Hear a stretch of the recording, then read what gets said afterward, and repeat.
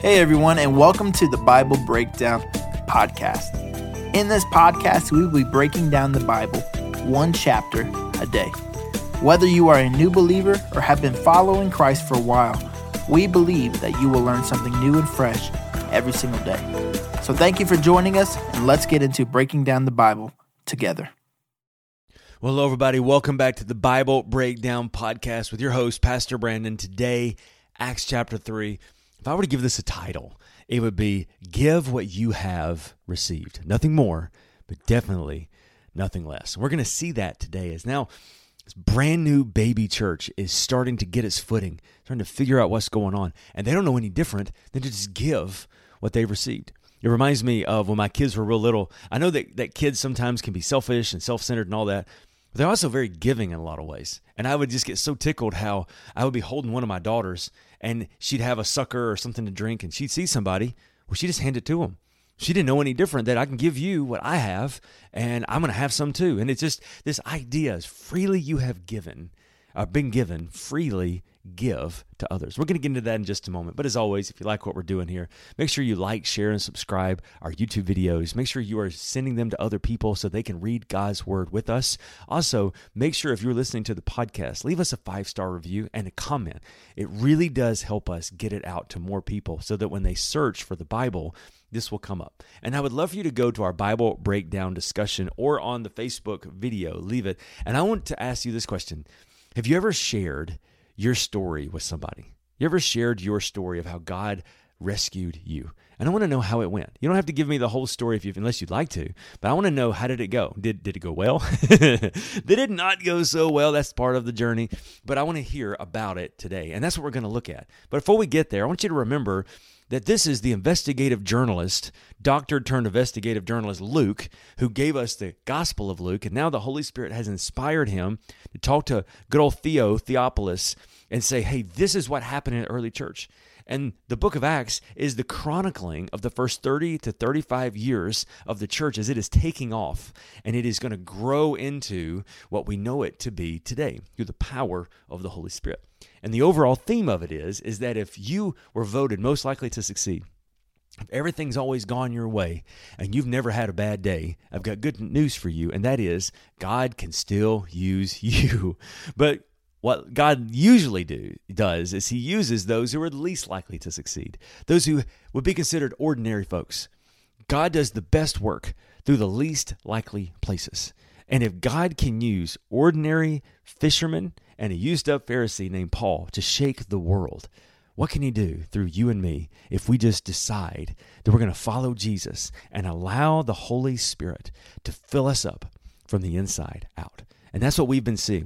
We see that Jesus said in chapter 1, stay in Jerusalem, and you are going to be filled with the Holy Spirit. And then after that, you are going to then do great things. Well, Acts 2 happens, and the Bible said at the beginning that on the day of Pentecost, the Jewish holiday, that the Holy Spirit filled everyone who was there.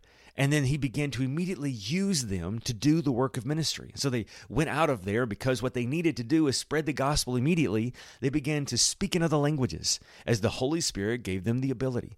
Well, the next thing they needed somebody to stand up and preach to these fools.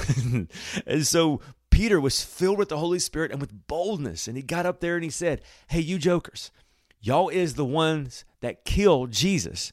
But he's back, and he's bringing forgiveness with him. And over 3,000 people gave their lives to God that day. And then they were able to be filled with the Holy Spirit. Well, now, that's what happened with the crowd. Now we get to see what happens in the one-on-ones. Because in chapter 3, Peter and John, they don't know any different. Freely they have been given. Freely they want to give. And that sometimes works out real well. And it definitely draws a crowd. And so we're going to look and see what happens when a man who is born crippled is able to experience healing. And then we're going to see what Peter, once again, uses the opportunity to share the message of the gospel. And there's a great lesson in here for all of us. So let's dive into this. If you have your NLT, New Living Translations, open to Acts chapter 3, let's read together. Peter and John went to the temple one afternoon to take part in the 3:00 prayer service. As they approached the temple, a man who was lame from birth was being carried in. Each day they would put him beside the temple gate and the one called the Beautiful Gate, And so he could beg from the people going into the temple. But when he saw Peter and John about to enter, he asked them for some money. Now, pause for a moment. The reason why they put him there is that the lame, the blind, the crippled were not allowed to enter the temple. And so I wonder for a moment, this man had spent likely his entire life at the gates of the temple, but never able to enter in. When we hear about how the temple was made, and we hear about how even though the original temple by Solomon was destroyed, it was later rebuilt by Ezra and different ones, and then it was added on to by Herod, and it was beautiful the way they describe it. So you imagine his entire life, he's at the door of the temple, never able to enter. But today is the day that his dream's going to come true. The Bible said that he saw Peter and John, and look what happened. Verse 4, Peter and John looked at him intently, and Peter said, "Look at us." The lame man looked at them eagerly, expecting to get his next meal, expecting some money. And he said, "I don't have any silver and gold for you, but I'll give you what I do have. In the name of Jesus Christ the Nazarene, get up and walk." And then Peter took the lame man by the right hand and helped him up. In other words, Peter was not taking no for an answer. I wonder if in that moment he was like, "Get up." And the guy just looked at him. He's like, "Oh, no. We ain't doing that, my friend.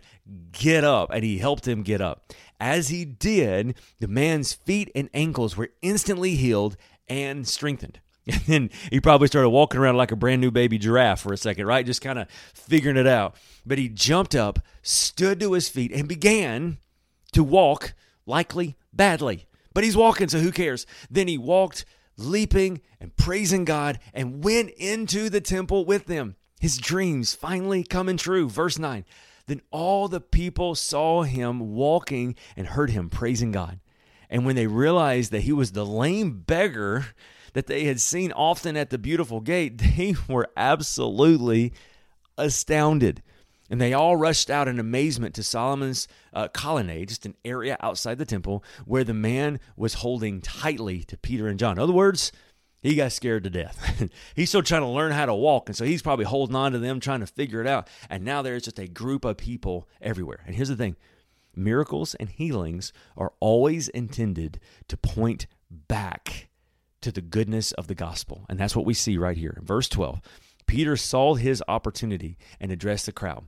People of Israel, what is so surprising about this? Why stare at us as though we have made this man walk by our own power or godliness?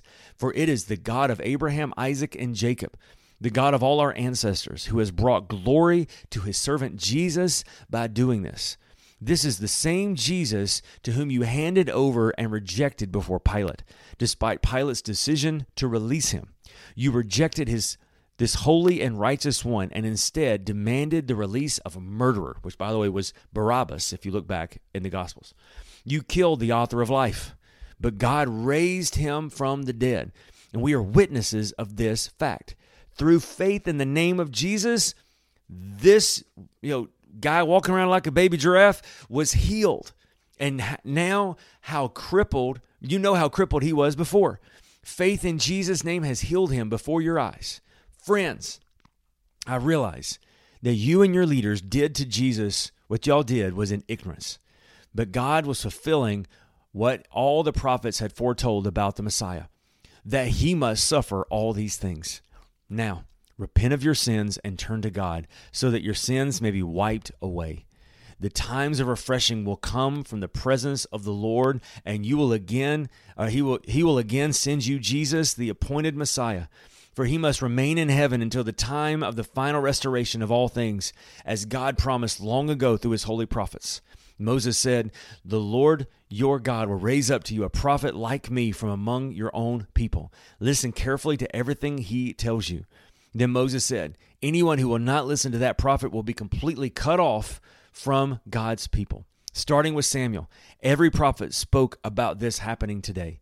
You are the children of those prophets. You are included in the covenant of God promised to your ancestors. For God said to Abraham, through your descendants, all the families of the earth will be blessed. When God raised up his servant Jesus, he sent him first to you people of Israel to bless you by turning each of you back from your sinful ways. What I love about this is that, first of all, Peter and John, they realized They didn't have any power in themselves, but they didn't have to. They knew a guy, and his name was Jesus. And if they would give Jesus the opportunity, he was going to do something amazing that then would point to the goodness of God. Do you know why God heals people? Number one, because he loves them.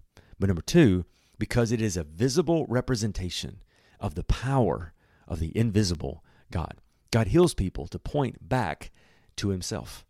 And so one of the wonderful things is when we see a healing, we get to see God in action. And that's what we get to see here, so that it can point back to his goodness. And so I want to say this again to you.